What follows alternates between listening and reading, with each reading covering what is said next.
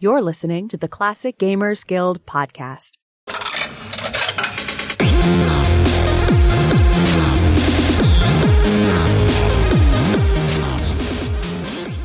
Hello everyone, welcome back to the Classic Gamers Guild podcast. I am here with Anna, and we have just a slew of very special guests with us today. I'll start with the infamous, legendary couple, Laurie and Corey Cole, behind Obvious Games. I think you guys know. I'm just stalling because I didn't do my homework. No, of course, behind Quest for Glory, and Hero U, and some really fun stuff in development. We'll get talking. They're two of the most lovely people that you'd ever wish to spend time with and talk to, which is nice to know. This is a meet your hero situation with the Cole. So anyway, I've said enough. Welcome to the show, mates. How are you? Hello, how are we? We're pretty good. Lovely. Well, I'm doing really well, thanks. Wonderful. And you know, I guess before we get too wordy on everybody, we've got a third special guest with us today, admin over at the Classic Gamers Guild, and a good friend of ours, Josh Orion. Koss, how are you, mate? I'm doing well, thank you. This is a bit surreal. Yeah, I'm so happy to have all of us together to chat. I know Josh is a super fan. If anybody has the inkling to go back and listen to an episode of the Classic Gamers Guild podcast, there was a super fans episode with Josh and Hope von Starnes talking about Quest for Glory and how much they love it. And now you get a chance, Josh, to talk about it in person with Laurie and Corey. So that's pretty exciting for all of us. Yeah, Josh has been a fan forever, as far as I know. And if I recall, way back when, volunteered to do animation art for Hero U, and I regretfully turned it down. It's probably a mistake. Yeah, like 20 years ago, back when the internet forums were a actual thing, I contacted you, and I still have a signed picture you guys sent me that got hanging up on my wall here. Oh, that's lovely. Well, when you get to know us better, we're just ordinary people and plenty of flaws, but we like to think we're kind of nice people, despite all the flaws. Well, you know, it's interesting. I've been playing a few games lately made by actual friends of mine. And in the past, of course, I hadn't met people who had been making games. And now that I've met you and Laurie and you, Corey, in person and talk to you and come to your streams that you host on Twitch, I can really hear your voices in the games that you make. But at the same time, I've played them so much and there's so much of a part of me is like, I can hear my own voice in the Quest for Glory games as well. So like, I just love that you guys could do that. Well, hooray. When, if you're playing one of our games and hear your own voice, I think that means we succeeded.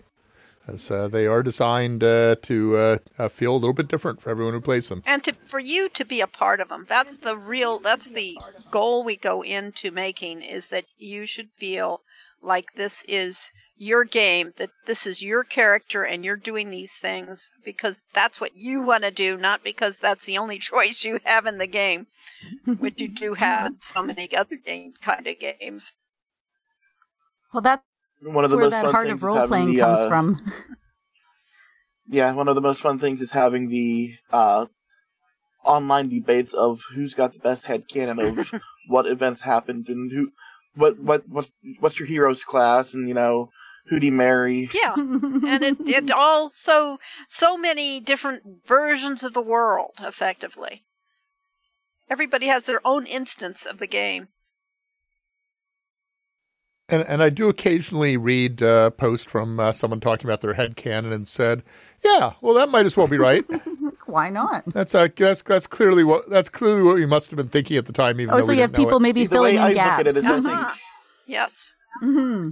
The way I view it is like it's like the Marvel multiverse. It's like everything is actually canon. It's just in that version of it, it's true. Yes. For given truth, yes, and the given instance of the reality, there's just multiple realities going on. Mm-hmm. It's still got to be a really cool position to find yourself in, where you're giving definitive answers on canon of a world that you created. That's really cool. Yeah, but we'd also make things up. I mean, there are questions people ask that we never thought of, but then when we have come up with the answer for it, that becomes the canon. So it's created because of people asking those questions. Right. Was there a point where you had to like start writing down what you were telling people just to, to remember what not the canon as well is now? as we should. I do have a That's what the Bible. online wikis are for. A Bible for like Road to Redemption.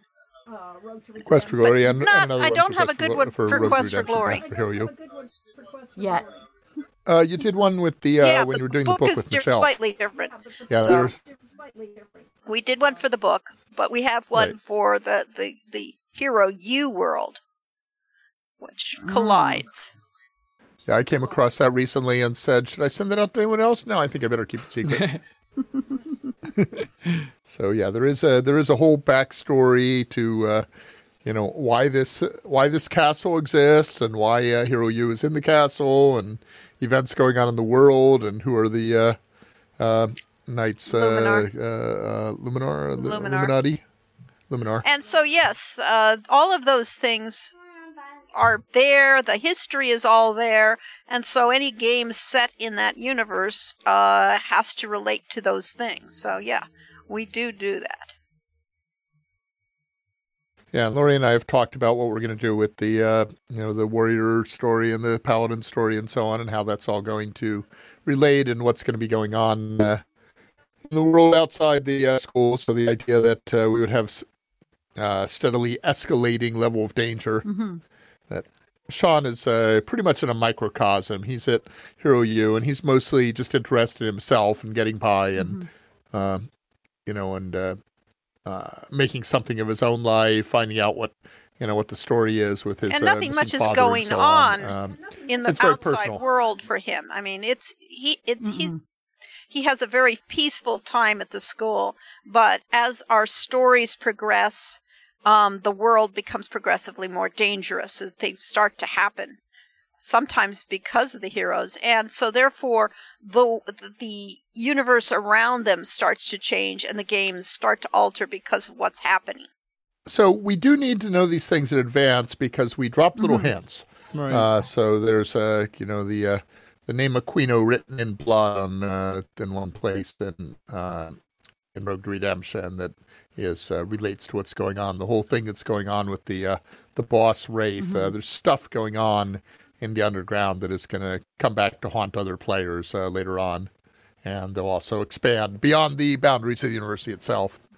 So there's some pretty heavy stuff going in the world for a comedy game. Yeah, you have people that are doing what they've done with Quest for Glory, the same with Hero U, and I mean, many of us are those people. We're just playing it over and over to see everything that can happen and all the different ways that you can play the game and all the different ways that you can treat people and how it affects the gameplay, because much like in Quest for Glory 4, people change how they feel about you and how they talk to you, and depending on what you do in the game. So there's just so much to it.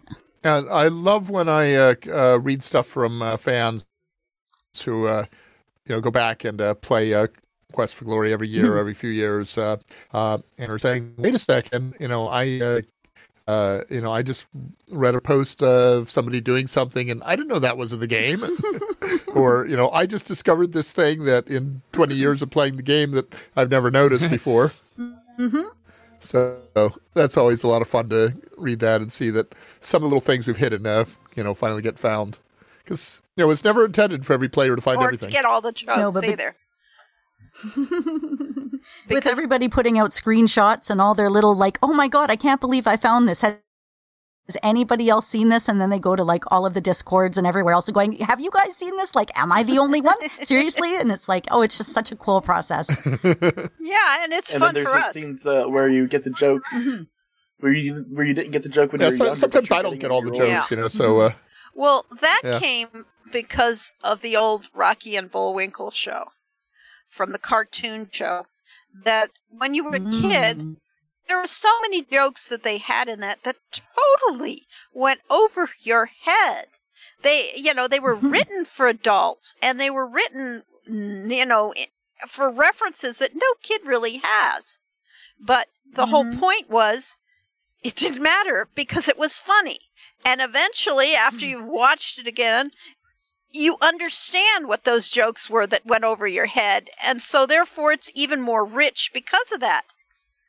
And that's exactly what we were trying to do. By having so many different jokes, so many different references, we knew you couldn't ever get them all, but you could have fun learning what they were, and eventually, maybe if you played it again, you'd get it. Mm-hmm. And you gave us a reason or to play maybe not. it. Like Sean and Hero U makes some jokes to try to make friends at dinner time, and one of them, Lori, just got around to writing the joke that Sean gives the punchline for in the game. That was the Franz like these joke. Can we hear it? I'll have to look it up. Can we find that again? Exactly, because I can't do it from memory. But yeah, I had to actually put it in the thing. After all these times, I finally wrote the joke for the punchline. Oh, I love it. And there's the other one about the bridge players, the best played games of Weiss and Ben. And I'm like, who are Weiss and Ben? That's why Lori just picked up made up a couple names that fit. But they're supposed to be famous bridge players in the Hero U universe that are not in ours. But it's all reference to the best laid plans of mice and men gang after the glay. Robert Burns, was that? I think so. It's a Robert Burns quote twisted to become a bridge joke involving the bridge players that nobody's ever heard of because they didn't exist except in the game. Yes.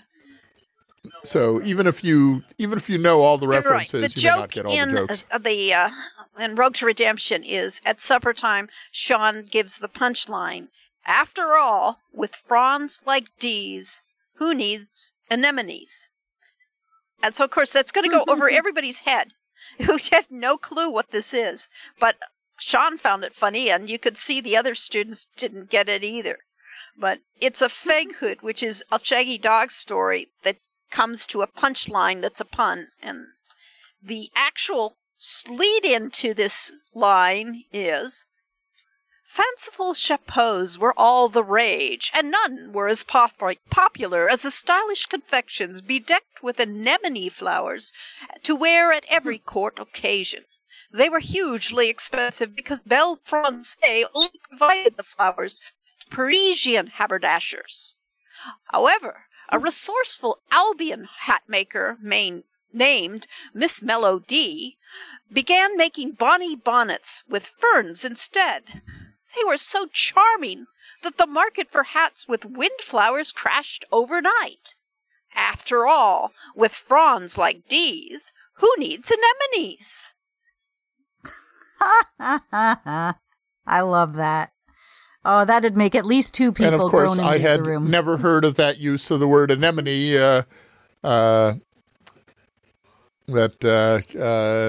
a flower, that there are actually two different kinds of anemones. So I just got the fronds and anemones as being, sea creatures, sea plants. See, multi-level jokes. That's it, though. Exactly. But it's That's exactly. wordplay and puns like that I grew up reading from you guys. That that's the type of humor that I enjoy. We'll try not to make them quite so inaccessible in Quest for Glory. But also, I love the idea that you can, learn more about these things and understand them better as you go on. Mm-hmm. Well, that's part of that must be influenced by Monty Python, as you've said, Yes. sort of their humor and meta humor and in-jokes and things really was a big influence on putting together the humor in your games. I really enjoyed it. Or back before that, in the 70s, there was a group called Firesign Theater that did radio plays, and my brother was a big. My older brother, I must say, I'm not that old, am I? My older brother was a big fan of them, and when I went to high school, my senior year of high school, it turned out that several of my nerd friends were all Firesign Theater fans, and so would penny lines about. And then it turned out that the actual Firesign Theater group lived up in Santa Barbara, where I went to college, and one of their skits was about George Papoon running for president of the United States and under the platform "Not Insane." And he said he was the only one who was the only presidential candidate who was certifiably not insane because he had the certificate they'd given him on release from the asylum that said he'd recovered and was no longer insane. And his shtick was wearing a paper bag over his head. I think Pat Paulson do something similar? I can't remember. But anyway, George Papoon had the paper bag and the Papoon balloon. So I had a wonderful thing where I had a Buick convertible, and so I drove around the Santa Barbara campus with George Papoon with the bag over his head in the back seat, and them filming it for a fireside theater thing. So that was fun. So everyone has their own heroes and creators they follow, and then getting to meet them is a lot of fun.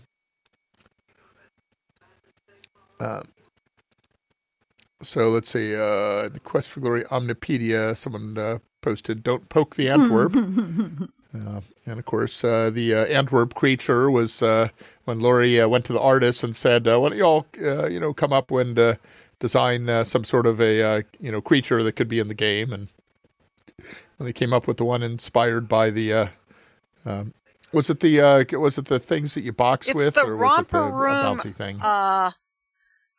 Bouncy thing you sat on. It looked a little like an Antwerp with horns on the head, and you bounced on it like a huge rubber ball. Was what was the inspiration for the design. Anyway, so then we remembered a friend of ours who's very ticklish talked about how she had a safe word for when she was being tickled, and she picked the safe word Antwerp. If she said Antwerp, that meant that, because if you just say, stop tickling me, that's just incitement to tickle people more. Exactly. Better to have a So safe everybody word. had a safe word that if they said meant, there's no fun anymore, stop right now. And so hers was Antwerp, and we decided that with a W in the middle of it, Antwerp is just a very silly name in English, so it all came together. So, just stuff in our games comes from everywhere. It's like Antwerp's origin and roots in BDSM, it sounds like. Probably. But we don't actually go into that part, You're a little less on the nose. We appreciate that. Yes.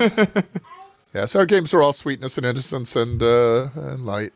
Lori made a video trailer for Hero U talked about romance, and one of the scenes she used to illustrate romance was a wolf licking Sean in the face, and people were like, "Ooh, bestiality!" and we're like, "No," but to us, romance is good times and romantic relationships and so on, and we don't think of romance and sex as being synonymous, but apparently some people do. So, you never know how people will take something. Well, this is the internet after all. Yeah.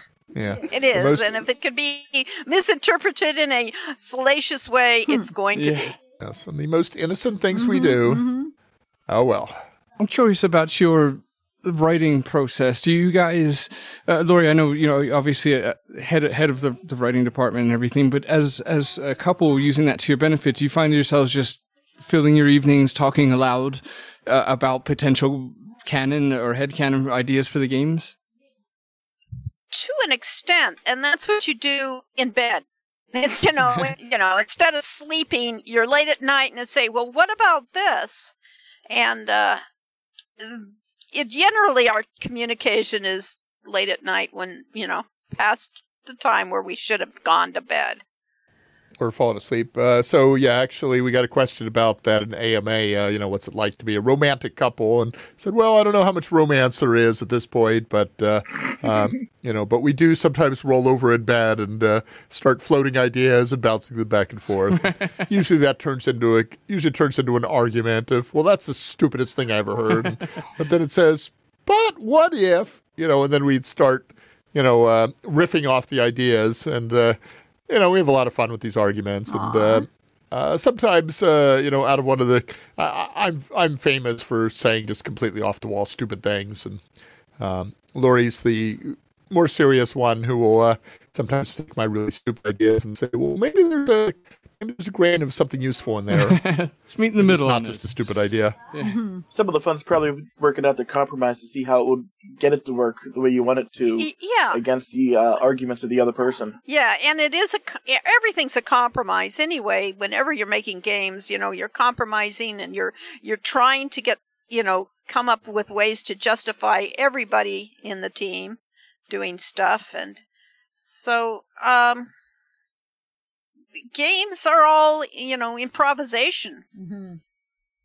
Yeah. Yours in particular. But realistically speaking, Lori does about yeah. 90% of it, and I come in once in a while and try to put in my 2 cents worth.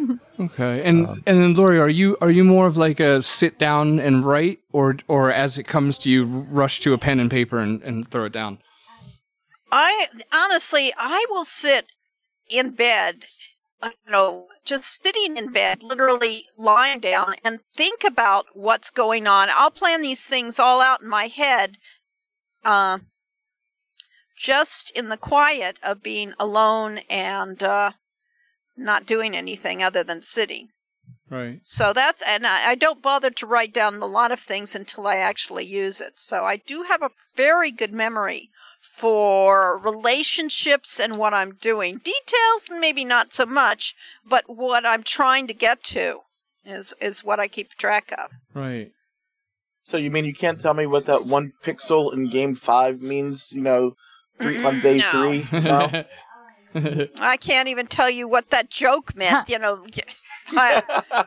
Okay, but that I wrote. I do wonder, Lori, if you could tell me. I was reading an interview with you in the Quest for Glory 5 strategy guide, and you mentioned that you were working on the multiplayer version of Dragonfire. What was that supposed to be about? Well, that one was going to be more of a combat-oriented thing where you played either Elsa or Magnus Opus or the hero, and you would compete in a pared-down contest to be king. That's kind of cool. So it's sort of like the arena in Quest for Glory 5. Mm-hmm. Yeah. Just take the battle elements, yeah.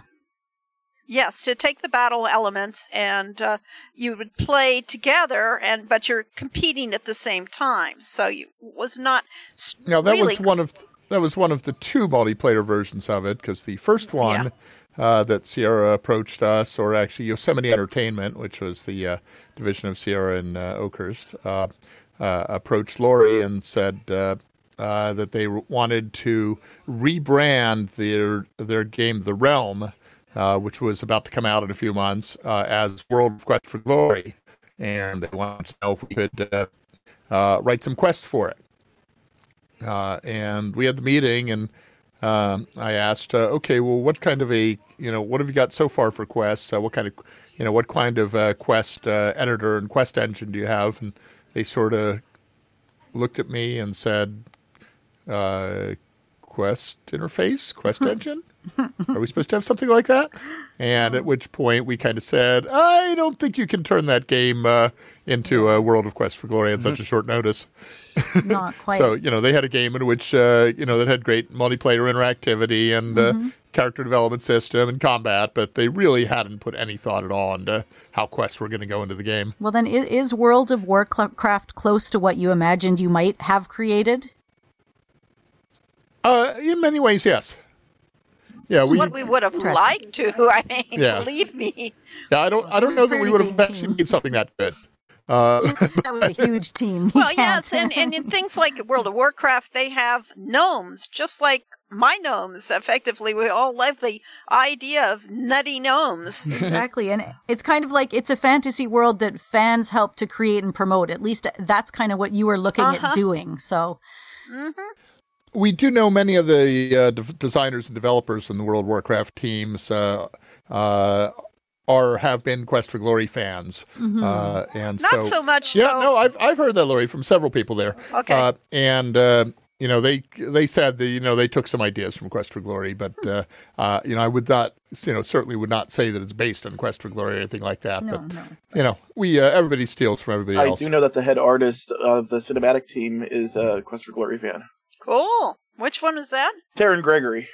Oh, really? What was the first name? I remember one time posting Taryn about. Gregory. He posted about what music you listen to while doing your crafting stuff. And I posted I listened to Sierra soundtrack, specifically Quest for Glory, and he excitedly replied back with that he liked Quest for Glory. That's and I was awesome. like, bonus points for him. Yep, definitely. Yeah, one of the nice things about the Blizzard developers is they are all gamers. Mm-hmm. And that was the weird thing for us when we went to Sierra, is that there were so few gamers working at Sierra.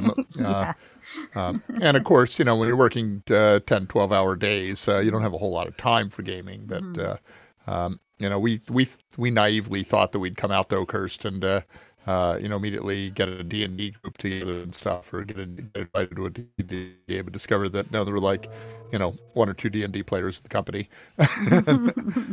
Eventually, a few of them started, Stuart Mulder started a board gaming group, but, there hadn't even been much of that. So there was not much gaming going on there. No, I guess that's what you were looking for. That's what you started with. And I think, Yep. It's so influenced the Quest for Glory games, your tabletop gaming and all that. It's visible in every aspect, because it was nothing like what Sierra was doing before.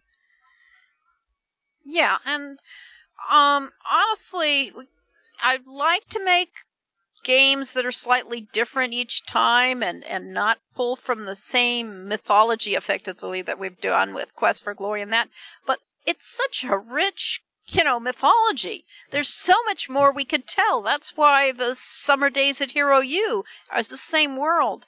It's because that's just the setting, and, it makes a great start for anything.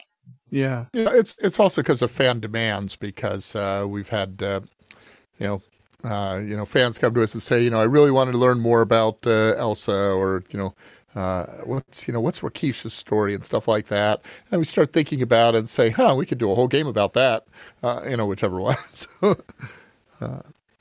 So yeah, there's a reason why we kind of stay in the same universe. But there's obviously different styles of games we could be making. I had a wonderful time making Castle Dr. Brain, and we've talked about me making a puzzle game for Transolar, and came up with two different concepts, one of which is based on some short stories that Lori wrote in our magazine, The Spellbook, on consulting magicians, sort of a riff off Sherlock Holmes, except the guy is a wizard instead of a little like Harry Dresden, but more comical. And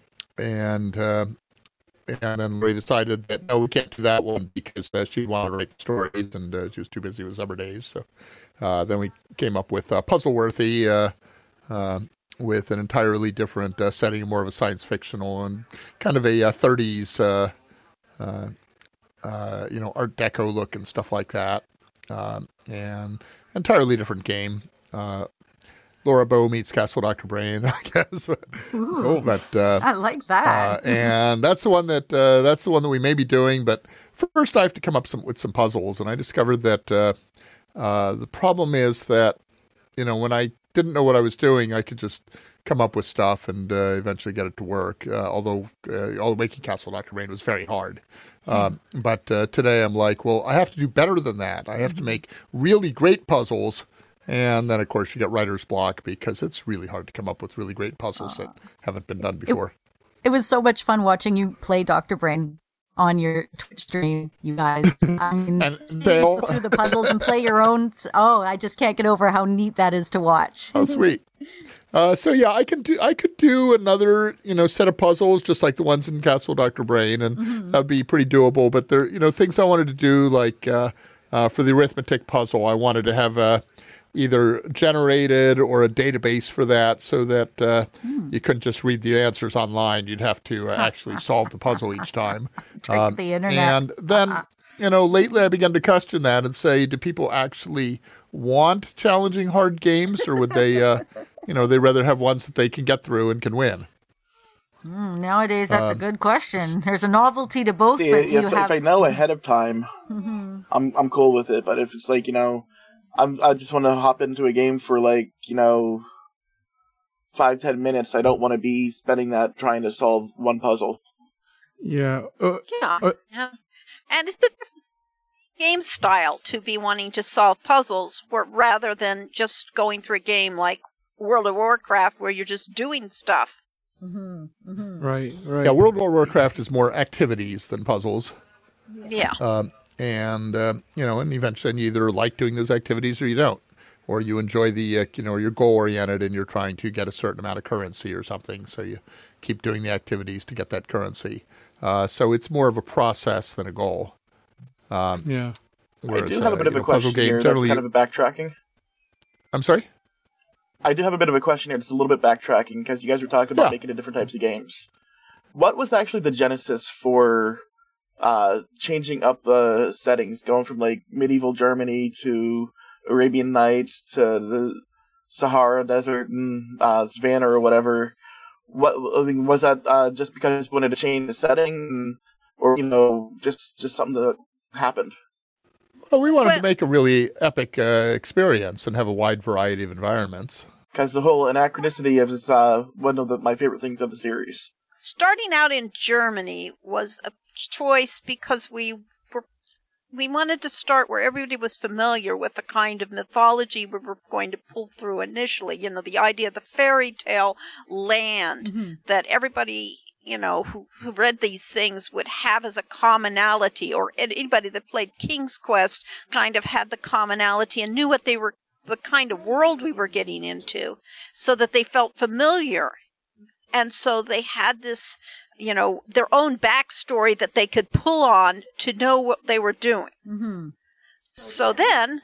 Yeah, or Tolkien, that had that Western European setting. So we knew that we wanted to do something more exotic, but we decided that, we didn't know if we were actually be making more than one games here. Certainly didn't know if they were going to let us make more than one game. Mm-hmm. So we decided we would stay with a traditional, Western European setting that, fantasy fans would be comfortable with. But we wanted to break that comfort as soon as we could. Yeah. Well, it worked. A few moments ago we were talking a little bit about Dr. Brain, and so Corey, I don't even really have a specific question for you. I just kind of wanted to hear your take on what that whole experience was like for you to do Dr. Brain. Well, where it started out was that Ken Williams called a meeting of all the designers and producers and executive management at Sierra and said basically that we have won the game at Graphic Adventure Games. We own that market, and if we're going to expand, we need to branch out. And that he just felt that there was very rich opportunities available in the edutainment or educational game space. And so he asked each of the designers to come up with 5 or 10 proposals for educational games that they thought would be fun and they'd like to make. And then he gave 2 examples, I think, of the type of games he was looking for. And one of those examples was something he called the Mathemagical Mansion, that you would have basically a series of mathematical puzzles that you would need to solve in order to do things. So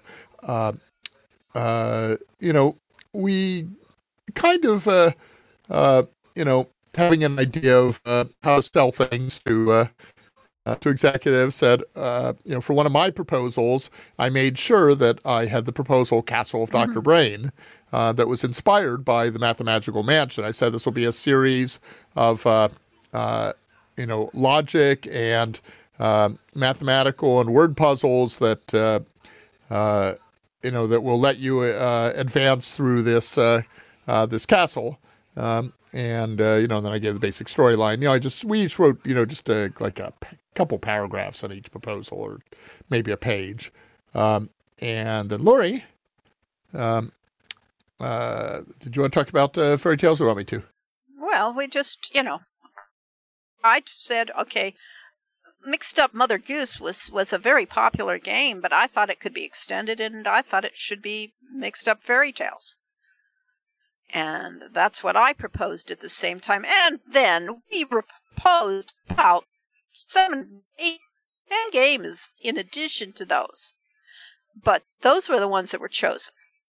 So the point to that is Mixed Up Mother Goose was designed by Roberta Williams, who was in the meeting, and Ken and Roberta were the 2 main deciders for which proposals to go with. So Ken, of course, loved Castle of Dr. Brain because it riffed off of his idea for Mathemagical Mansion, and Roberta, of course, loved Mixed Up Fairy Tales because it riffed off a game she'd made. Well played, yeah. I see what you did there. The third one was EcoQuest. That was I love that. Gaino Hayne and Jane Jensen. Right, yeah. So anyway, so that was the genesis of it. They said, go ahead and make a prototype. I got assigned John Bach, who later did Lighthouse, to do art for it, and I picked one scene of the game, which was the code room, with the Hangman game and so on, and did a prototype of that, and they liked it, but they decided to assign a different artist when we actually did the project and got Andy Hoyos to do it, and that was actually quite a wonderful decision because Andy did just. I said, I want this to be kind of weird and wacky, and he came up with the idea of making, all the hallways curved and everything on curves instead of, plain rectangular things, and the very wacky design for the outside of the castle. So that was a lot of fun. Meanwhile, Lori went off to do some self-improvement courses with LifeSpring, and I was alone trying to come up with the initial puzzles for it. And I said, okay, this will be easy. I'll get a bunch of those puzzle books everyone buys from bookstores, magazines, shelves, and so on. And I started looking through them and found out that, when I got like a dozen different puzzle books, that they had like 4 or 5 different types of puzzles repeated over and over. Much. Right. And that not only that, but they weren't ones that worked well on a computer. And so I was in complete despair and panic. And I did a little bit of work on. I called up Lori and says, "You got to come home. Get out of your class, come home and help me with this." And she said, "Nope, I'm doing this, and you can figure it out. You're good." And a little tough love there. So it was really really terrifying, but it was also the most fulfilling thing I've ever done. To come up with original puzzles that. Of course, they're not entirely original. Like the, front door is the similar to the old game Simon. So I did do some derivative stuff, and then there's an acrostic, and there's a magic square, and so on. So they're all things that were known puzzles. But my wonderful game plan of stealing ideas from puzzle books didn't work at all. The elevator, the 3-dimensional elevator maze, I'm rather proud of, and I know a lot of people hate it because it's actually hard. Yeah, the art direction of the game is fantastic. It captures what I personally like about the other team's game, about some of the LucasArts games where I don't know, Sam and Max, perhaps the monkey games, where like you said, it has kind of bendy walls and a more cartoonish feel to it that fits really well. It's lovely. And then for the sound design, we had Mark Siebert, who also did the hero theme for Heroes Quest. I guess he did most or all of the music in the original Heroes Quest for Lori 1. And he came up with the idea of using a classical music soundtrack behind Mixed Up Fairy Tales. Or did you do that, Lori? Actually, it was our producer that came up with that idea. Was that Jay, or who did it? It was, you said his name earlier. Mark Siebert? No, that wasn't my producer. It was Okay. My producer was the board games. Oh, Stuart Mulder. Stuart Mulder. He was a great producer. I really enjoyed having his. Yeah, he was amazing. He got me to read the book Peopleware, and along with the Mythical Man Month, and really, had studied software management and how to work with developers and stuff. A brilliant guy who later went on to Microsoft and became an executive in their Xbox division. But anyway, so we came up with the idea of classical music for that. And then talking with Mark about what to do with music for Castle Dr. Brain, he said, what about rock ballads? And, well, I had no idea what a rock ballad was, but I said, okay, we'll give it a try. And came up with the more metal and rock soundtrack for Castle Dr. Brain. It just really worked fantastically and set off the artwork and the wackiness of the game. So just everybody, games are a team effort. It's not like we design a game and that's the game. we come up with the ideas for the game and, do the writing for the game. But what the game is the collaboration between everybody in the team. Artists have a huge effect on the game. It's, the cartoony characters for Quest for Glory 1, Hero's Quest, definitely affected how the tone of the game was. And I'm very, very proud of the J.P. Selwood's art. We've really done a lot with his stuff. And he's very versatile. So you've got we have that great look for Rogue to Redemption. We have a very stylized, simple style for the Summer Days series. And of course, any game we're going to do in the future was probably, unless it's in the Summer Days, genre, will probably change the art style yet again to fit the mood of the game. Yeah, so, you guys talk about, kind of hero worship on your favorite developers. Well, we have our art meetings every week, and practically every week, J.P. Selwood comes up with something new that we're just kind of gushing at. It's not very professional. We're a team meeting. It's just too good. I mean, we want to feed the artists' egos. We want them to have confidence, because that is one of the biggest problems of being an artist, is you always see the flaws in your own work. And certainly, as game designers and writers, we see the flaws on our own work. But you still have to fight through that and get something done. But JP is just so good, as Lori said, so versatile that we never know what we're going to get from him, but we do know it'll be beautiful. Well, Sierra was really good for that. I mean, getting us to love you guys and the artist and the developers and pretty much anybody involved in the game, because there would be jokes about them and they'd be included in the game. It's the only company in my life that I've ever encountered that made me just as excited about meeting Lori and Corey or Al or, Mark Crow as anybody else, because in the game, like they're characters as well. You guys were real to us. You were also characters and you were the game. Like it was just, I don't know. It was something completely unique. And it was an unusual thing. No. Well, even afterwards, you don't see very many games posted that there's just, exactly. They have the developer's name. I'm currently reading Sid Meier's it's so memoir, good, Corey, isn't it? Isn't it? I finally got it digitally. Oh, it is brilliant. I love it. Highly recommended. Go get that memoir. Yeah, it came out last fall, but I just heard about it a couple weeks ago and immediately picked it up, and it's just amazing. I knew it would be. I play his games too much not for it to have been. Oh, so good. So smart.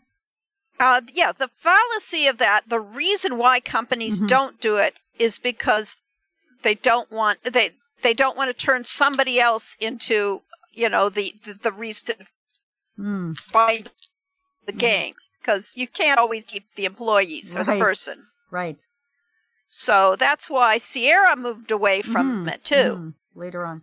And credits were not important because they want the company to be the important Well, later thing. as you were getting closer to Vivendi. Although kind of short-sighted, we always felt. We fought hard to get all the team members into credits in the manual and in the game because yes, it's the game is a sum total of the people working on it. Exactly. We even knew who Ken was as kids. And it wasn't easy. We had to fight for that at times. I imagine so.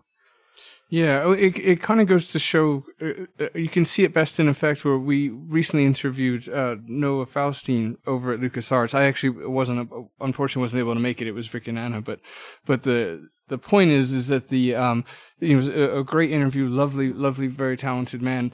But the numbers are lower on that than we kind of would expect listener wise when you compare it to you guys and Al Lowe and obviously Ken and Roberta, etc. So it just kind of goes to show, like, we know you guys by name and Scott and Mark, etc. and Christy and Jane, so on and so forth.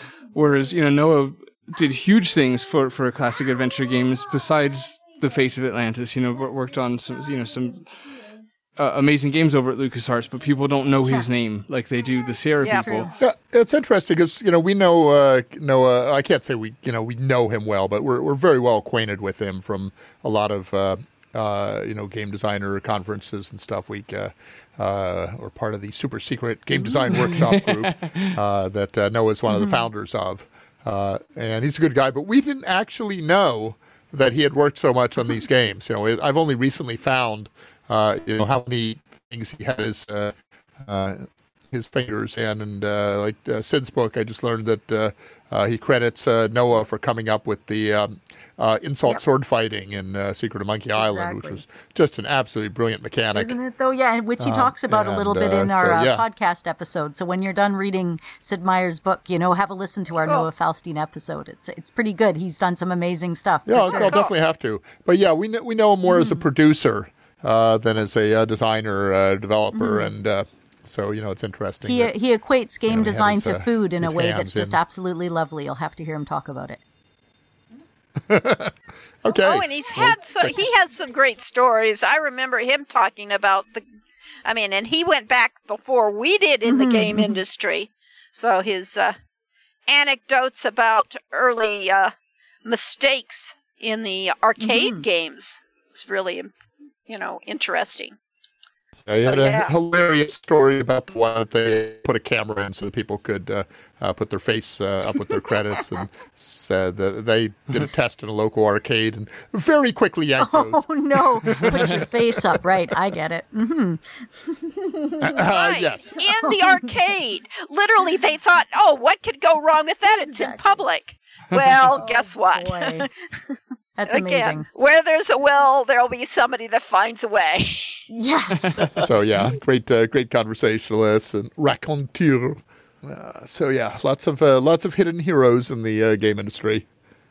We've lost a few people from our teams. Ken Nishue died young, and Carlos Escobar was the infamous programmer at Sierra that always had the acerbic wit, and was the one who got us all into joining up to buy lottery tickets and such. This was the real total character, and he died a few years ago at like age 45. So it's just very sad, the people that gone from us far too soon.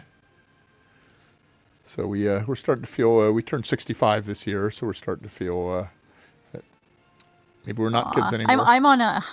We weren't kids when we were at Sierra, though. I mean, we were over 30 when we started at Sierra, which was really old at the time for a game. That's true. In our heads, we would have pictured you guys to have been a bunch of 18-year-olds fresh off, but it's like, oh, no, actually, a whole bunch of people, you guys and Al, were much older, and I think that's fantastic. Yeah, but we never lost our love of gaming. That's what kept some of us in the industry. Is that we enjoy games. We love it. We do this because it is our life's work. Yeah, Lori spent her whole life preparing to become a game director without ever knowing that such a thing existed, because she was a creative writing minor, school teaching credentials, took art classes, and got interested in film animation, took animation classes. Wow. And did music, plays the accordion, and basically, turned out that every single thing she'd done in her life, and of course playing games and game mastering games, every single thing she did in her life, all led up to the perfect combination of things that Sierra needed for a game director. That couldn't have been orchestrated better, Lori. Nice. Yeah. Who knew? I mean, I was going to be a teacher. I was going to, that was my job. I would have been that the rest of my life. And you were a teacher. Could have gotten a job. Us, you guys were our very first and best teachers. You taught us to spell, and you taught us not to stick lockpicks up our nose too soon. Yes. Yes, important safety. Important safety tips. Yes. So the only qualification that Lori was missing was that she wasn't a programmer, so she had to marry one of those. Clearly. That was the only reason I married Corey, obviously. I would never have been in games, computer games of all things, without Corey as a major influence there. Because, after all, I still don't program.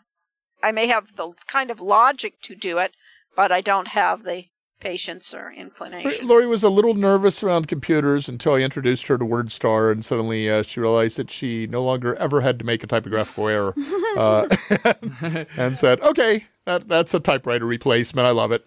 So the most important thing I learned about computers, and computer games in particular, is that you can't make a bad mistake. You can always undo. You can always start over, and the only way to lose is to quit. And I thought that was the most powerful lesson one can have in life, is to realize that making a mistake is not a fatal thing. It is not a problem. It is simply a learning. It just might be a fatal exception error. And you can get a patch for that, so it's okay. Yeah, really. It may affect your life for a while and may screw things up, but it's not the end-all, be-all of life, and that you can keep going. And I thought those lessons were, more important than anything you can teach in school. And I went through the litany of all the times that I failed in a project, or one of my projects has been canceled, or I've been laid off or fired, or I've simply screwed up and not done a job well. It's a long list, and keeps going on to this day. But you learn to basically pick yourself up, dust yourself off, and keep going. And that if you play enough lottery tickets, one of them might hit. That's probably a bad metaphor because those cost money. Although I won $15 on one today on a $3 ticket, so you're right. At least there. Well, there you go. Well, I just had that discussion come up because I mentioned Carlos Escobar. He at one point the lottery jackpot got really high, and so he convinced a bunch of us at Sierra to pool our money and each put in $20 or whatever, and buy a whole bunch of tickets. And he had some scheme of numbers close to fives. He got the whole wheel of numbers. And we came really, really close to winning that lottery. As it was, I think everybody got like, $50 for the 5 they put in or whatever, or the 10 they put in. So we actually made a profit, which is pretty rare in the lottery. Didn't quite actually win it. And our team won a Sega Genesis once from a Burger King contest. That's awesome. That had to do with eating an awful lot of Burger King food and having an awful lot of tickets.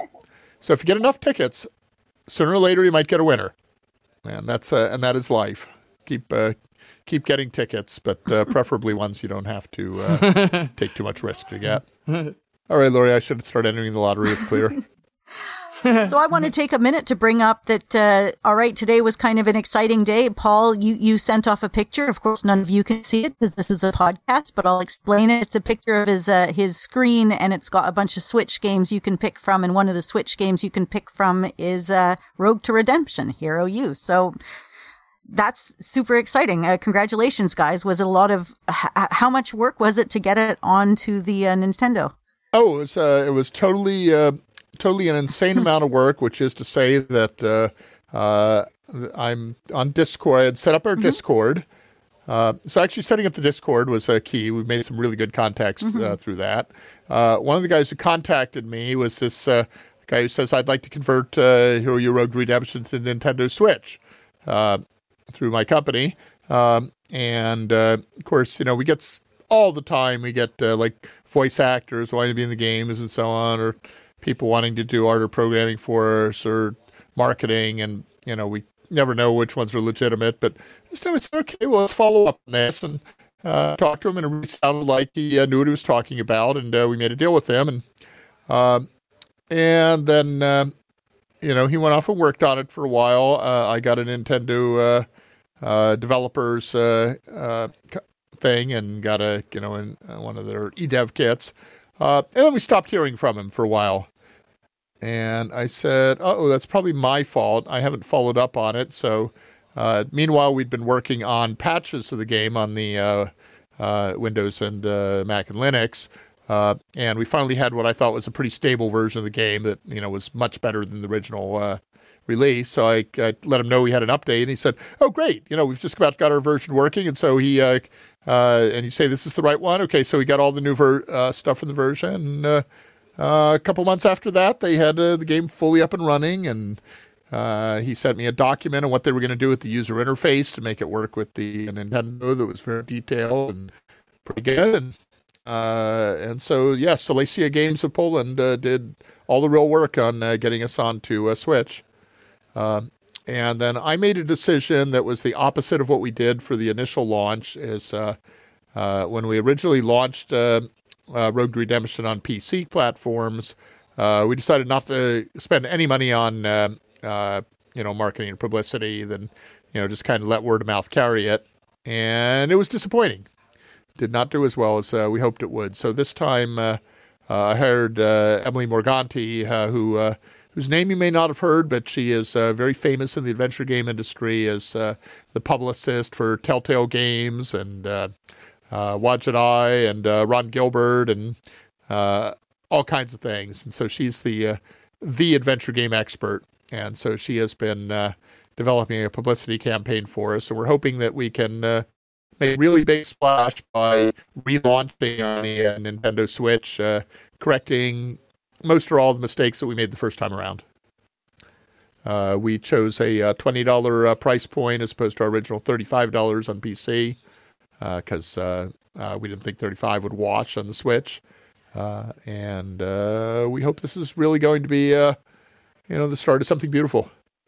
So we're very, very excited that it's out. But amount of work I had to do, not much. That's good because you guys letting other people know, you're doing it all simultaneously, right? I mean, aren't you working on like voice acting and casting for Summer Days? I mean, you've got a lot of projects on the go right now. Yeah, I mean, if you want to have a successful company, and this applies to anyone who wants to be a writer, by the way. If you think you want to write novels, you want to write games or create games, you can't go out there and create a finished novel or finished game and then send it off to publishers and wait and go back and forth and get a bunch of rejections and edit it and so on. You'll spend years at that, and what you really need to do is what we call pipeline. So you finish writing a book, you immediately start on, if you haven't already, start on your next book and be writing that while you're waiting to hear from publishers on the first one. So we do the same thing. We have, 3 or 4 projects in the pipeline at any given time. So we have Hero U for the Switch. We have finished principal writing and art for Summer Days at Hero U, Tilly's Tale. We actually broke Summer Days up into 2 games. And we did the voice recording. We got Dave Gilbert of Wadjet Eye to direct the voice recording for us. And, he's so organized. We now need to do an engineering phase on that. And break that sound out. And meanwhile, Lori has started writing Summer Days at Hero U, Teo's Adventure. And in theory, and our artists have started doing some prototypes for Puzzleworthy, and that's waiting for me to be a little more productive. But if you don't have those things in the pipeline, you end up with these big gaps of time where you don't need any artists, but what are you going to do? Are you going to lose your art team because they'll all leave for other projects? So you always want to have multiple irons in the fire. I imagine so. Now, time's getting on. I do want to ask, because I have listener mailbag, which is coming up shortly. But if you, Josh, have any other questions that you would like to ask before we move on as well. I kind of have 2. One, I wanted to know about, you happen to have like a bird theme going on with the heroes that, in Hero U, the hero from Quest for Glory was split into 4 different people: Hawk, Falcon, Wren, and Owl. Is there any significance to the bird naming motif you have going on there? Well, all right. Those names came out of the novel that I wrote about Quest for Glory, quote unquote. We really filed off the serial numbers of Quest for Glory and retold the story with a way that solved the problem. My co-writer came up with this idea of having, instead of doing every character class, we'd have a family of kids. Each one was a different character class, and I thought that was a brilliant way of handling it. And the idea of the name of the birds, well, it really kind of fit their personality in a sense, which character got which name. except for Ren, who renames herself as Fox. But it was the idea that the people where they arrived in the first place, when the pre-story of how these kids arrived in this remote village in the Alpine forests of Germany type of thing, and nobody could understand what they were saying. So they said they suddenly appeared there. They must have been brought here by the birds. Of course, because everybody thinks if somebody's magically brought there, it had to be birds. So is that sort of like babies coming from the stork? Bringing in the stork. The stork clearly brought them. Well, now we know their parents' name. The parents' name is significant. And there's a whole other. There's a prologue to the book that the Gypsy's Tale that. Lori and do you write it or Michelle? You and Michelle? Yeah, we both wrote it. Yeah, they collaborated on it. So anyway, it basically tells the secret backstory as to how these people ended up in that village, and it really gives an entire different look at the story and sort of ties in with it kind of sort of ties in with Quest for Glory, Somaria, but not really. So the book does kind of deviate from what the actual game does, because for me, the real thing that the game does is it says anybody can be a hero. And certainly you start out as an amateur doofus who has no, significant backstory and is anything that the player wants them to be. But they aren't the chosen one. They're certainly not chosen by anybody's standards except by their own. Well, except for some prophecies. There's prophecies. But you could only come in from the east. Right. There was no other way. That's it. Precisely. Anybody could have fulfilled a prophecy. It's just that you happen to be the one that actually did. So that's the whole trick. It is not that somebody had to be genetically or, the right son of the king to do these things. It's that anybody could have done it, but you're the one that did. Right. And the problem I had a little bit with the book is it does say that these kids are the offspring of a king. And that's why they have these special magic items that they start out with. And not a particularly likable king either. Well, no. But, he's a bit arrogant, but he is a king. So, it does kind of lose the everyman idea of the games. So, maybe it wasn't the right backstory, but I don't know. I like it. It's a story. It's a good story. And it goes its own direction. And you said you had one other question, Josh? You might as well get that in there. Yeah, this one's the probably kind of controversial, but it was I wanted to kind of get a final say on your thoughts on the definitive. Is he actually named Devin Aidendale? No. He's absolutely not Devin Aidendale. If somebody wants to be Devin Aidendale, that's okay with us. But the whole idea is again this everyman concept, and the hero is exactly who you choose to make the hero. So this officially decanonizes the name Devin Aidendale. Oh, please. Yes. Yeah, I'm afraid so. Yeah, that was the name that was picked by Lori's co-author of the Prima Strategy Guides. Mm-hmm. Yes. And it was appropriate for those books for her to name the character and give it an identity so that she could tell stories about a character. Mm-hmm. But the games are all about, being not yourself so much, but the hero that is within you. And so the hero is you. And that's why we have this new game series called Hero U. It's a play on the hero within you and Hero University. And that's the grown-up version of the School for Heroes that we did on the web. That we went to the next level with the Hero U. But the hero within you definitely is a theme of the game. Sean is actually, he's kind of a special person with a destiny. But the player makes the decisions. Yeah, don't expect him to be like top of the class there on your first playthrough.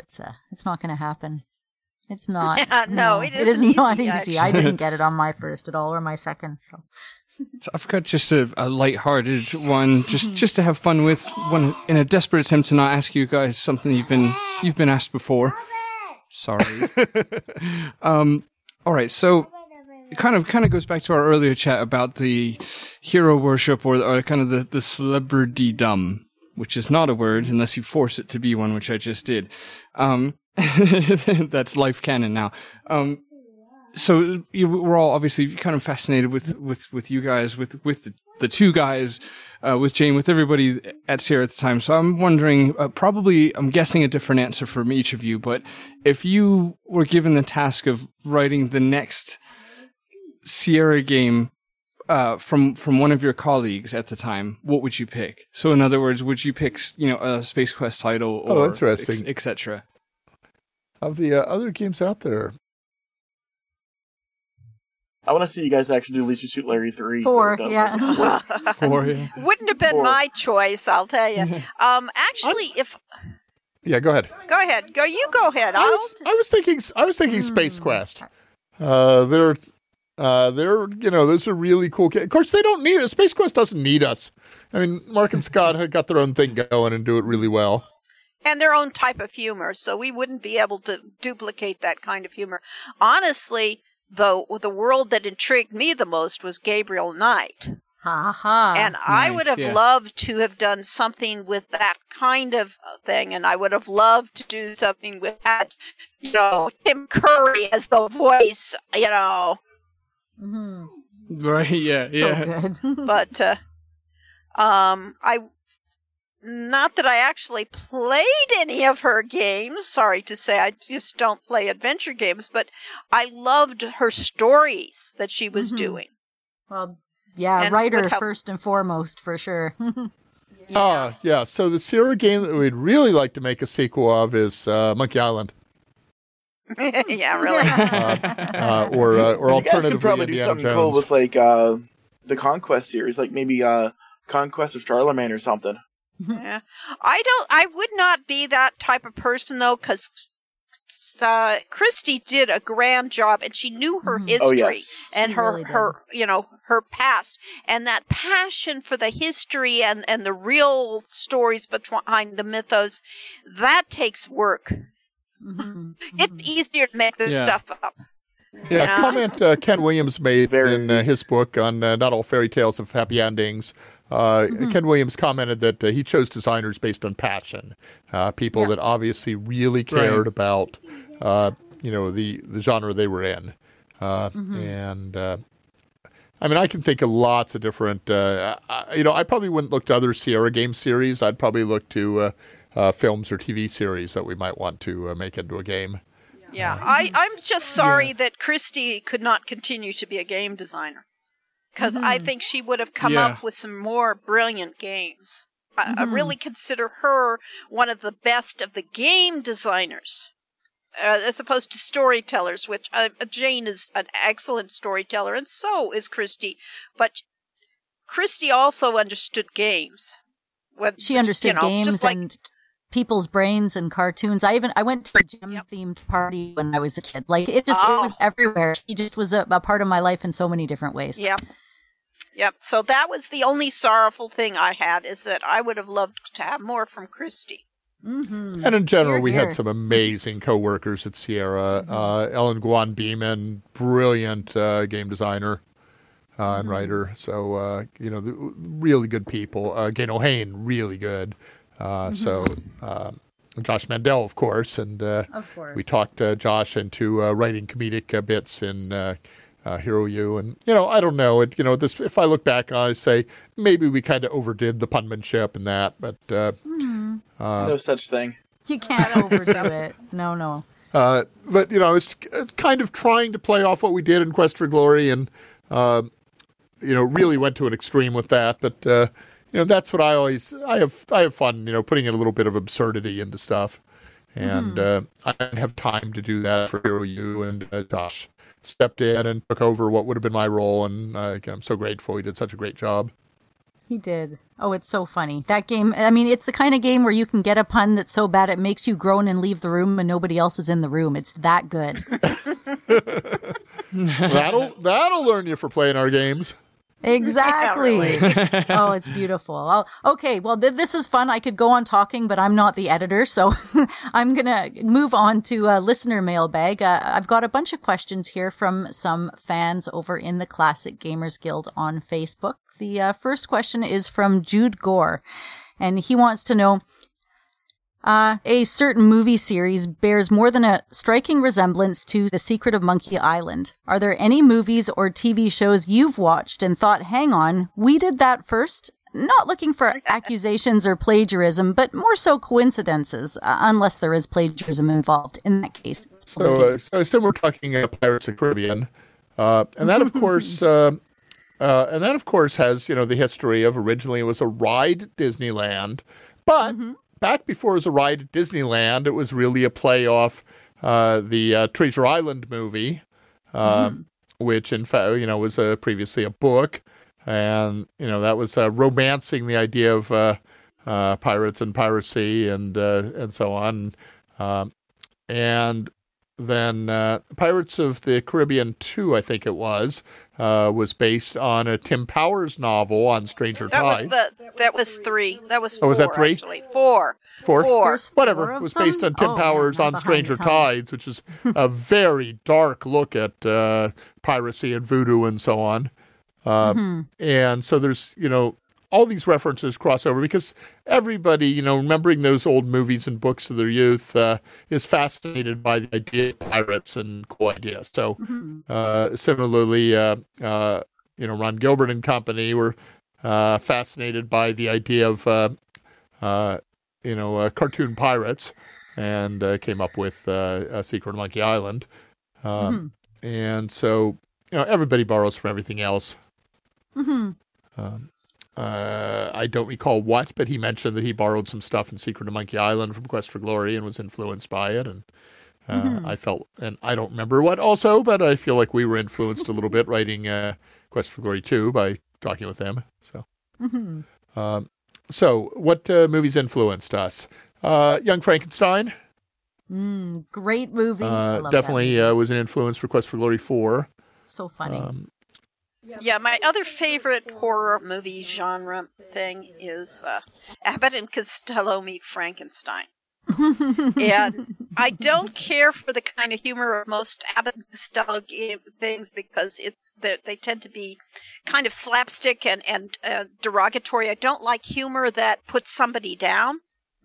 This one doesn't put people down, and it has some visual gags that I have not, and you can't you say, oh, why didn't I see that coming? They gave the lead into a joke, and then they paid off at the end, and it was just brilliant. Beautiful. And comedy is a really, really tough thing to pull off. So, yeah, so all the, Errol Flynn swashbucklers and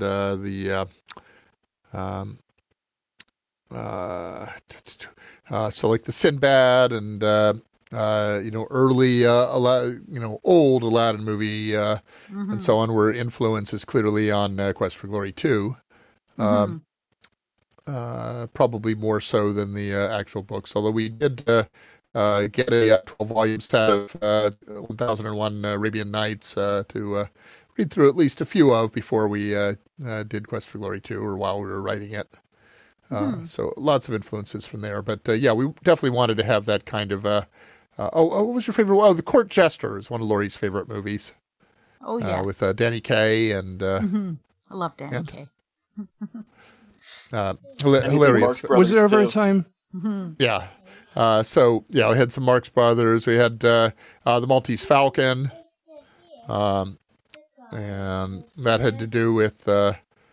some of the things, like we had Jerry Moore just kind of put in miscellaneous objects into the treasure room in Hero's Quest, and one of them was a blackbird, that was based in the Maltese Falcon, and so we had to write that into all the future storylines.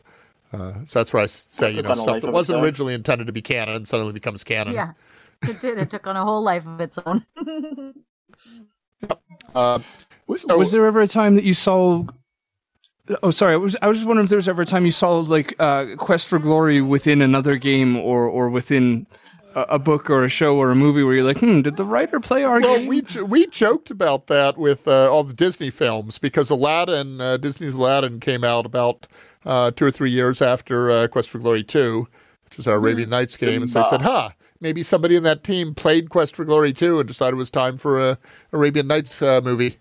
And right. Hercules came out not long after. Was it Hercules came out after Quest for Glory 5? Or you mentioned a different one, Lori. Yeah, well, Africa, Africana. Well, the Lion King. They had the Lion King. Yeah, the Lion King came up a couple years after that. Simba, the name Simba alone.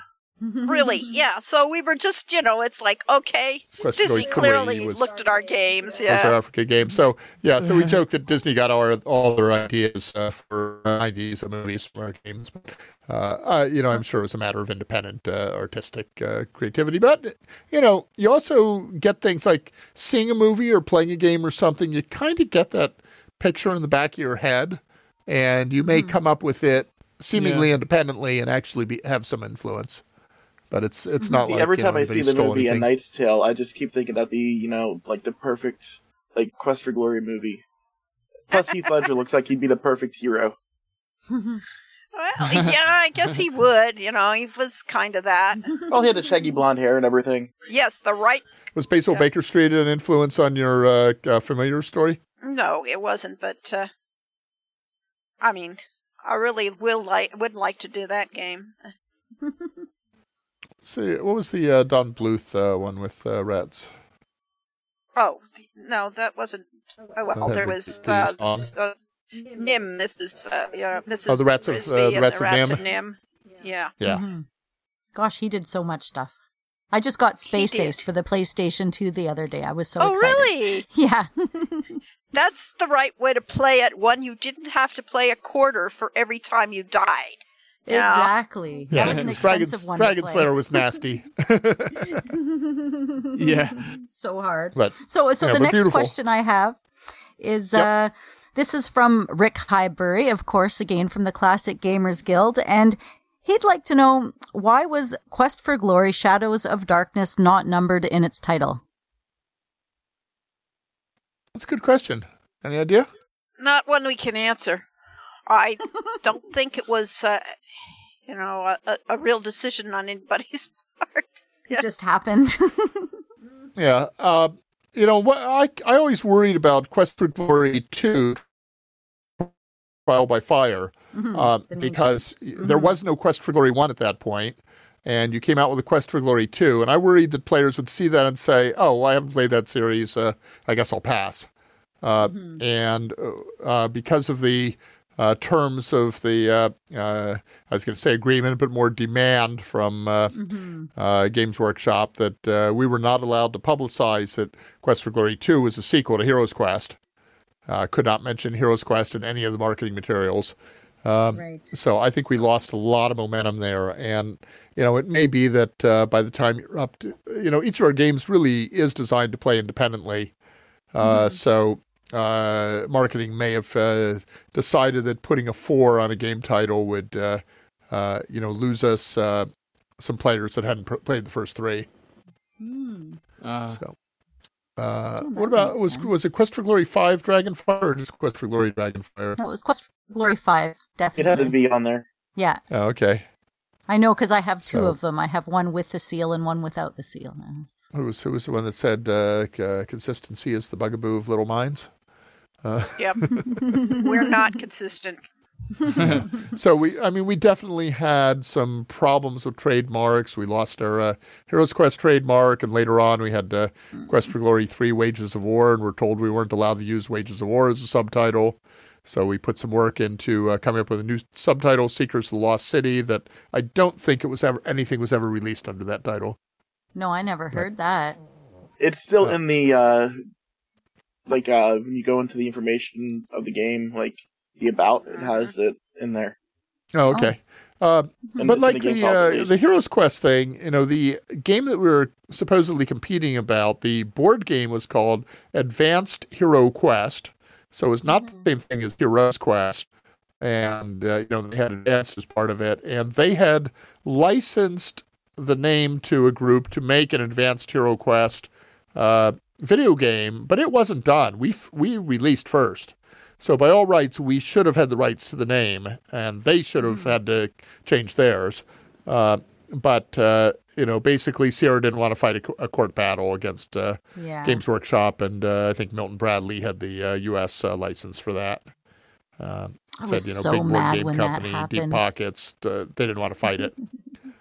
I remember being 5 years old and seeing the commercials for it and being all excited about my favorite video game being a board game, and then here I am 30 years later, and it's like, I still have not touched a Hero Quest board game because 5-year-old me got so mad. Well, I did buy a copy of Advanced Hero Quest, the board game, so we could play it and find out what it was all about, and it's an entertaining game. We only played it like twice. I've heard it's fun. I just refuse to play it on principle now. Yeah, that's good. You stick to those principles no matter how obsolete they are. Stand your ground, mate. Yeah. Yeah, there's a lot of people that I was really mad about when I was younger that, as I got older, I think, that was a long time ago, and they had reasons for doing what they're doing, and it's pretty silly to stay mad at somebody that's probably a perfectly reasonable person that I had a conflict once upon a time. Oh, there's no logic behind it now. I just, don't want to change fine. now. Yeah, we support you, Josh, in that. Yeah. So I'm going to move right along. We're just about out of time here, but I have a few more questions I'd love to get to. One is from Sean McCauley, again of the Classic Gamers Guild group on Facebook. Hey, Laurie and Corey, I'm an English teacher, and most of my favorite games involve literacy. Now that most games are voiced, how do you feel that has affected gaming at large? Do you develop games differently now that they're voiced, and how did leaving the parser change your development approach? So that's kind of a 2-in-1. Yeah. Listen, I tell you, Igor's death must be avenged. Well, we made an explicit decision with Hero U Road Redemption not to use voice, and that we didn't really make that decision. My son made that decision, and he told us that he had played a whole bunch of indie games and JRPGs and so on that had just awful amateur voices, and he said they ruined the game. So he said that unless we were prepared to spend $100,000 and get professional voice actors, that we should not have voice at all. I think he's right. I think bad voices, no voice is better than bad voices. And that was his theory on that. And so that meant that I was free to write as much as I wanted to in dialogue. And boy, did she write a lot. And boy, did I. Yes, I've written novels. That's a novel there. I mean, it exceeds Harry Potter 3 in terms of wordage. So just going into the library, I sat there one time for 20 minutes just leafing through the one book alone. Just reading through the lore that you wrote for the series. Yeah, so therefore, the games get very, very, very wordy. Because I know I don't have anybody counting word count, and because words are cheap as opposed to art or anything else. So it's the easiest part to click on, and that's my specialty. So therefore, it gets really, really story-driven. Unfortunately, Hero U did not sell as well as we expected it to, and there was a lot of reasons for that, many of them have nothing to do with voice. But one of the pieces of feedback that I got over and over again is, this game really needs voice. It would have been so much improved by having strong voices.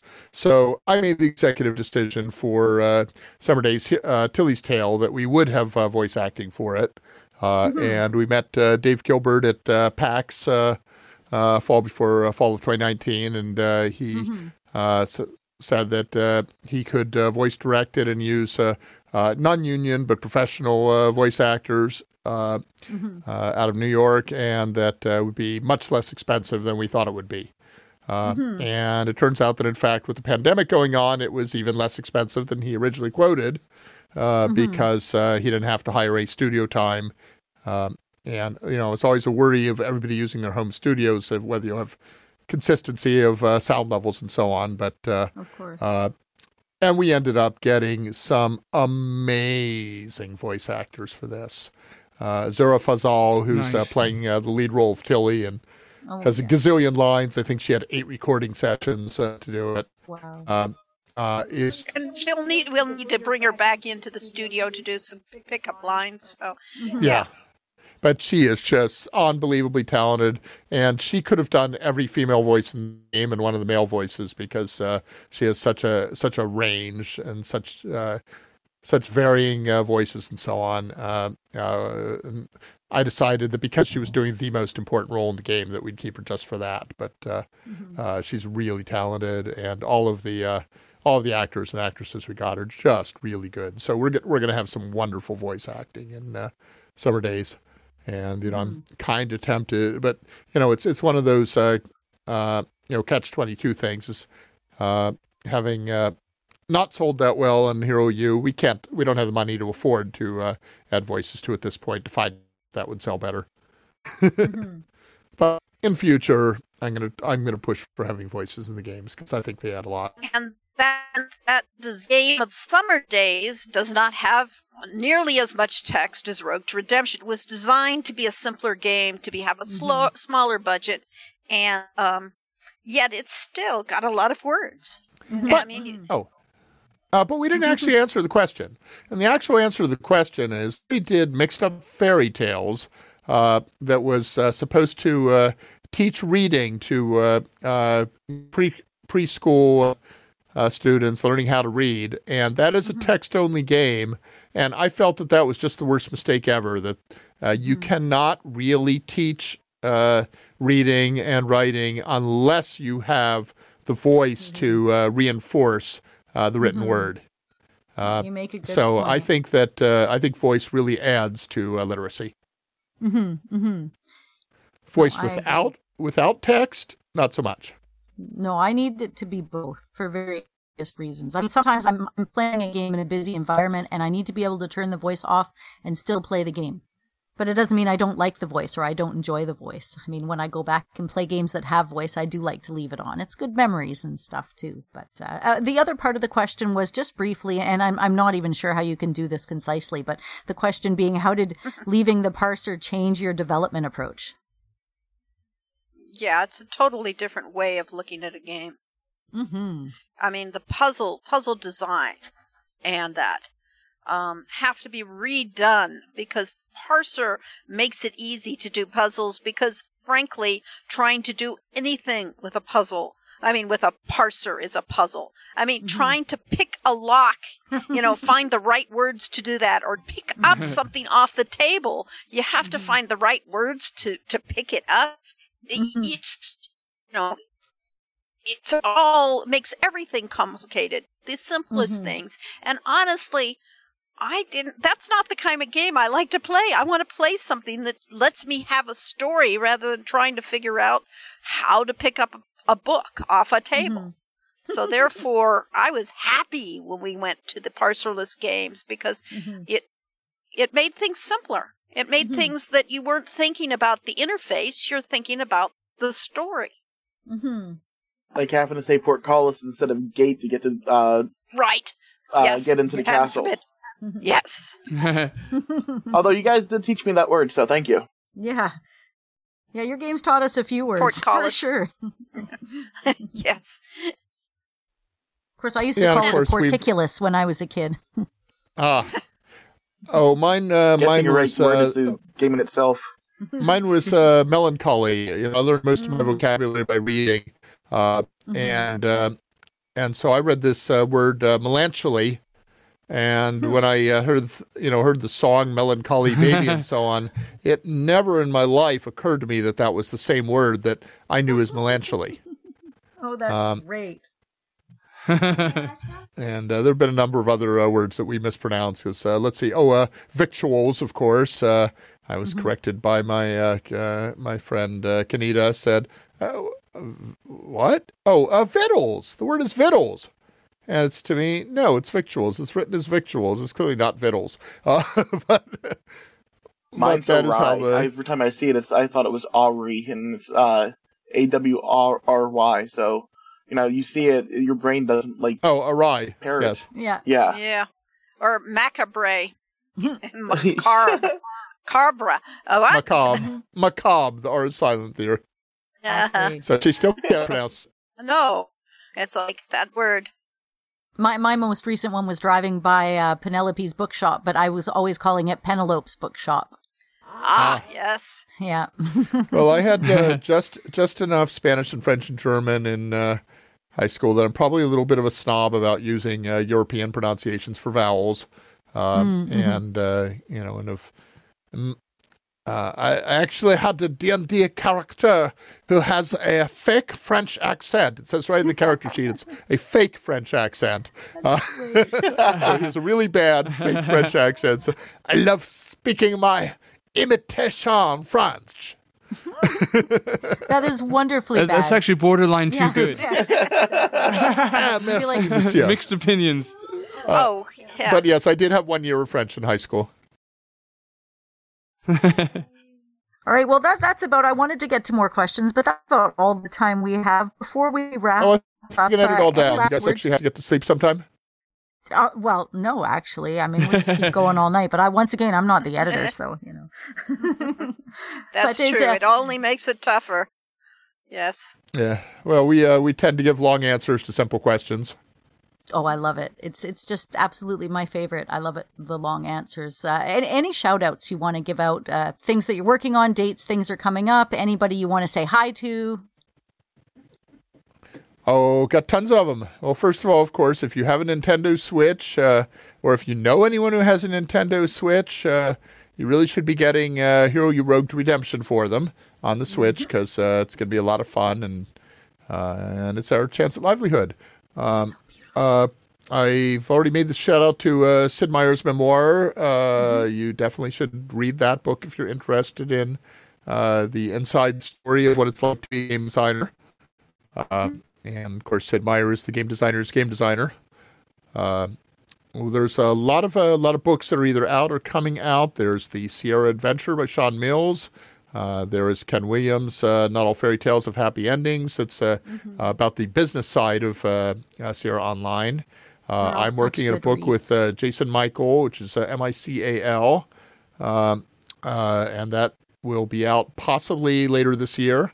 That is an in-depth look at Quest for Glory and the game itself and the making of, and Lori and me and our other games, so a little bit of everything, but it's kind of the ultimate Quest for Glory book. I think we're calling it Questing for Glory. What else as far as adventure games? I was blown away with Quest for Infamy that was done by... yes. Stephen Alexander, yeah. Stephen Alexander, who's had his health problems with kidneys and so on, but Quest for Infamy is it's a really professional fan-made game that just stands right up there with anything Sierra did. Is an excellent game. Complete love letter to everything that Sierra's done. Yeah, and I definitely have to give a shout out to Dave Gilbert, who's been really helpful to us with our voice recordings and so on. His game last year was Avowed. He's working with Richard Cobbett, formerly of Rock Paper Shotgun, on a vampire game called Nighthawks. That should be a lot of fun. A really heavily story-oriented game. So there's a lot of good work still being done. And unfortunately, a little too much of it, which makes it tough to be a developer. But there are choices out there, and there's good stuff. Did you want to say anything, Laurie, now that I've monopolized that? Yeah, really. I was going to say we're going to have Summer Days at Hero U, Tilly's Tale coming out this year. Yay! And we'll also have, at some point, Ifeo's game. And Feo's Adventures, which is his adventures, and the thing with Tilly's Tale takes place the summer before Sean gets to the school. Okay. But Ifeo is there the summer after Sean's adventures. So the events that happened in Sean's game really start to the ball rolling on what's going on. And so therefore in Feo's game, the game has the story world is getting a little more serious. Right. Yeah, we could And, say if we ever get around to doing Hero U Wizard Way, that Fea's adventure will be the lead into that, as teaching you more about what's going on in the wizard classes and so on, and a little bit of that the dark undertones to the world of Hero U. But Tilly's Tale in particular is a lighter game. It's more of a fantasy storybook that's an interactive storybook, so you choose your own path through it.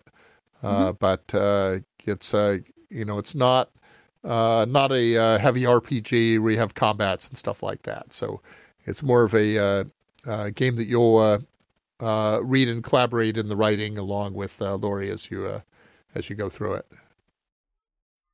It's role-playing light. Yes. There's a demo too, right? You can go ahead and give that a download. And please there's do. a playable it's demo on fun. itch.io on our page that hopefully somebody will link for us. Yep. We will definitely. We have a link that Patreon. up We here, should make a shout out for our Patreon. It's patreon.com/Corey Lori Cole, and you got to spell our names right though. It's COREYLORI. Corey Lori Cole is where people subscribe to see Lori's photography and our old articles from the spell book and from the Questlog blog and new stuff I'm writing and just whatever we put in there. And that's also a way of supporting our debauched and excessive lifestyle of sitting at home in front of our computers playing games. And of course, I've seen you guys visit our around Patreon if you want to either learn more about our stuff or contribute to our development. And of course, I've seen you guys around on Twitch as well. You know, you're out there and saying hi to people and talking to the fans. Right now, it's kind of I'm used to talking at you guys through the keyboard and hearing you respond back to me. This is great. It's actually like interactive voice wise back and forth. But honestly, in Twitch, it is so much fun. And you guys do games and contests and there's prizes. And then, you read stories sometimes at the end. So it's a lot of fun. We're trying to do it every 2 weeks now on a regular basis. And it starts at 2 p.m. Pacific time, California time, every other Saturday. And it's on twitch.com/Transolar All right, mates, that's all the time we've got for today, but thank you so much to our guests for joining us today. Josh Orion Koss, love you, mate. Please say hello to him over at the Classic Gamers Guild if you're there. And to Lori and Corey Cole, love you guys. It's always an absolute pleasure and honor to be able to speak with you. So thank you for your time. Look forward to speaking to you guys here on the podcast again soon, perhaps. So on to the obligatory closing of the show. Thank you again for listening to us. Please find us on Facebook. We're a group. We're a page. You can come bloody join the discussion. Jump on in and have some fun with us talking about these silly old things that we love. You can also find us on Instagram at CGG Podcast. We're over at Twitter. You can do us a tweet at the CG Guild. If you'd like to send us an email, mail@classicgamersguild.com. And a huge thank you to all of our Patreons. Thank you so much for making this show possible, for covering costs involved in doing this and hosting it, all the way down to validating, justifying, giving us motivation and reason to keep getting together once a week to record these shows for your hopeful enjoyment. And of course, an extra special thanks to those in said tier, Mark Fillion and Jay Holmes. You guys are legends. We love you. As a part of responsible broadcasting, I'll sign off by encouraging you to just don't do murder.